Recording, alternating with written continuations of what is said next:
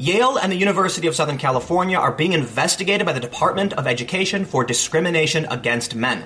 And this started after a student complained that if women are the majority of universities and the majority of those who earn degrees, then programs that benefit women are discriminatory against the minority, who are men. This is interesting because these programs were created to encourage women to go to college, but it would seem that they succeeded and women are now the majority.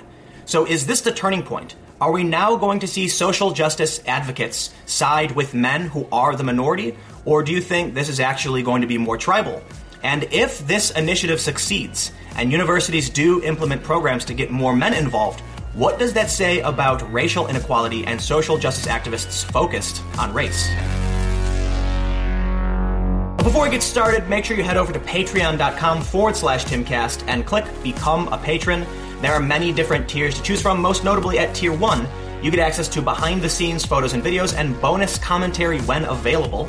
So please consider becoming a patron to help support my work today. From The Hill, Education Department probing whether Yale discriminates against men. The Education Department is investigating whether Yale University discriminates against men by offering specific programs and scholarships for women. Inside Higher Ed reported Monday that the department launched the probe last month after a student who is not affiliated with the university filed a Title IX complaint. Kurzat Christoph Pagaz, a doctoral student at the University of Southern California, claims that women are no longer a minority in higher education, and therefore Yale's programs that specifically benefit women violate federal gender discrimination law. Federal data shows that women make up 49% of undergraduates at Yale. Nationally, more than 56% of college students were women as of last fall, according to Inside Higher Ed.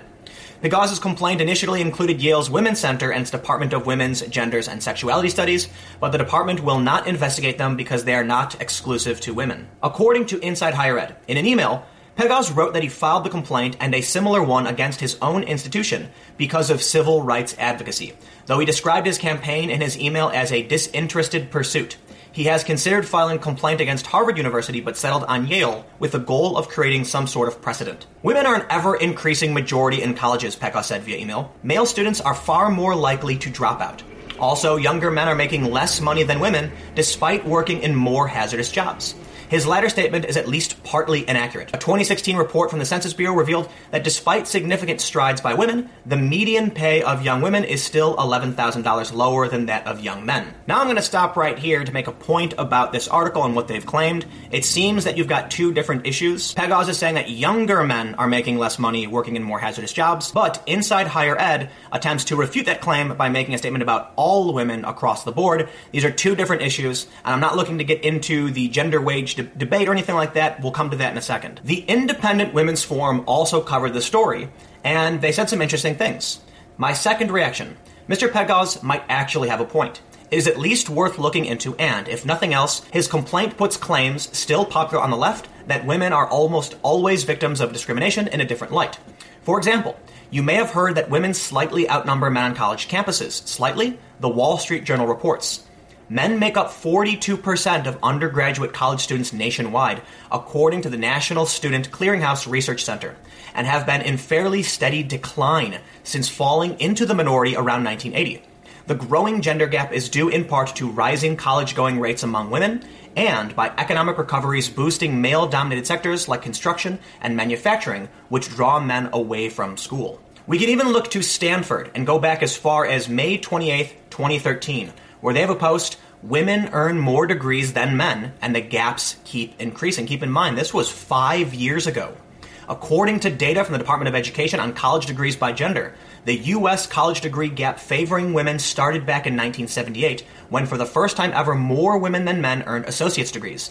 5 years later, in 1982, women earned more bachelor's degrees than men for the first time, and women have increased their share of bachelor's degrees in every year since then. In another 5 years, by 1987, women earned the majority of master's degrees for the first time.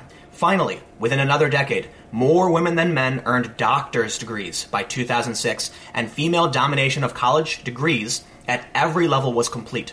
For the current graduating class of 2013, the Department of Education estimates that women will earn 61.6% of all associate's degrees this year, 56.7% of all bachelor's degrees, 59.9% of all master's degrees, and 51.6% of all doctor's degrees. Overall, 140 women will graduate with a college degree at some level this year for every 100 men. That article is 5 years old, and the gender gap in college continues to increase. So maybe Mr. Pekos does have a point that if universities keep creating programs to benefit women, men are going to get left behind. And if the true goal is to bring about equality in universities, they need to do something to stop this shift where men are no longer going to school, and they need to find a way to bring these levels back to normal. Now, the gender wage gap is an interesting aspect in this dynamic, because if women are earning more degrees, you'd expect them to be earning more money.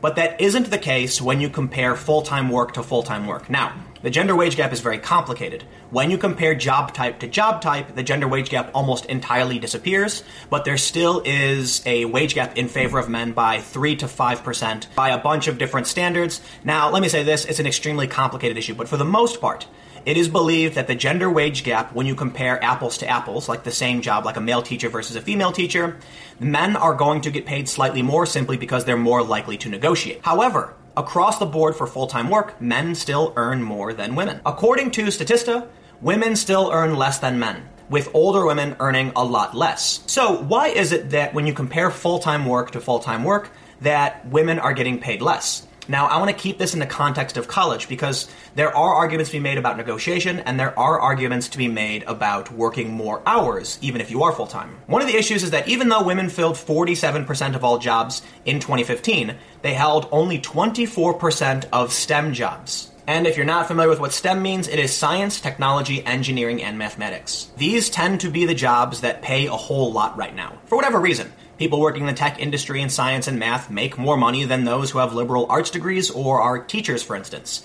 And there's a simple reason for this. Hopping over to Quora, so you can hear it from someone else other than me, they asked, why do STEM jobs pay more than liberal arts degrees? One of the answers says if 50,000 nurses are needed, and 100,000 qualified people want to be nurses, wages are likely to go down because of most of the extra people are willing to accept a lower wage in exchange for a job they enjoy.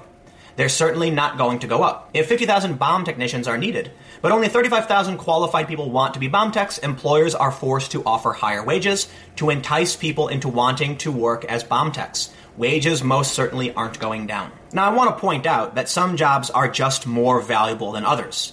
People have to pay more for jobs that are harder to do or that require significant training. If someone goes to college and spends a ton of money to get a specific degree so they can work in a certain field, you've got to pay them enough so that it's worth going to college to do. This issue is absurdly complicated, and I'm not an economist. But what I will say is if majority of women aren't working in STEM, then there are female-dominated fields which probably are facing some kind of market saturation or just might be valued less by society. So when you compare the hard numbers of full-time work to full-time work, men make more. Again, I want to reiterate, when you compare job type to job type, the gender wage gap almost entirely disappears, except for what is considered to be the result of negotiating tendencies among men. So let's be rational about this. Mr. Pekos does have a point about women in universities, and universities probably need to create programs to bring more men into schools. At the same time, by that same logic, if he does want to uphold an identity politics standard, then women need some kind of program to get them into STEM. So it's not one for one. You could say that universities discriminate in some places, but don't in others, and that they should encourage women into STEM, but need to encourage men to come to college in general. And this is why identity politics can become dangerous, because you want to advocate for benefits for your tribe. But what happens when your tribe wins? Your own logic will be used against you. And if you want to argue that there is a patriarchy and that men hold all this power, and you need programs for women, what do you do once women actually come out on top and dominate that field? Well, by your own argument, you need to create programs for men. But let's step outside of all of this college nonsense for a second and talk about, in my opinion, the real problem. The real problem is that people are going to college expecting they're going to get a good job. They're taking out massive student loans, then finding out there isn't work for them. They have to take low-paying jobs because of market saturation and competition, but they need more money to pay off their loans, and it creates a huge problem. What we need are entrepreneurs. We need people who are willing to say maybe college isn't the right thing, and you should just work as much as you can, wherever you can, save up money, and then start your own business. If all we ever have are people expecting to work for someone else, then eventually there won't be any jobs because you need someone to work for. In which case, we need people who are willing to work at someone's company, and we need people who are willing to start these companies. But now I want to introduce a new segment I'm going to be doing in my videos where I'm going to poll you guys in the community section of my YouTube channel. And today, as I was editing, I asked, do you think colleges and universities discriminate against men? 542 people voted. 77% said yes. 5% said no, and 18% were unsure. Shadow027 said yes, man here. I was discriminated at university, 2-to-1 women to men at my private university. Dustinagus S said yes, the entire legal and social structure discriminates against men. Adam Davison said unsure. I think it may depend on exactly what you mean. There is some stuff to point towards current educational systems being designed in a way that results in women being more successful on average than men. But then you have schools needing to inflate their male population relative to their own standards. They don't want worse than a 60-40% man-woman split to avoid decreased female and male applications. And Ryan North says yes. As universities push victimhood agendas and say that white, straight, cis, and male cannot be victims or worse, are racist, sexist, transphobic, homophobic by default, men who have actually known struggle against risk factors that can lead them to a lower path will not side with universities. A return to fact is needed. It goes on to say, potentially misread the question, but if 50% of the population is considered a minority, then yes, it is discriminatory to males. So again, I'm going to try and do this in every video and incorporate your responses, but still, comment below and let me know what you think. Are universities discriminating against men, and do we need affirmative action for men to get enrollment numbers up? It's an interesting argument because this guy's essentially on the side of identity politics, saying that if you're going to benefit women, then once women are on top, you now have to do the same for men. So comment below and we'll keep the conversation going. You can stay tuned. New videos on my channel every day at 4 p.m. And you can follow me on Twitter at Timcast. Thank you all so much for hanging out, and I will see you all tomorrow.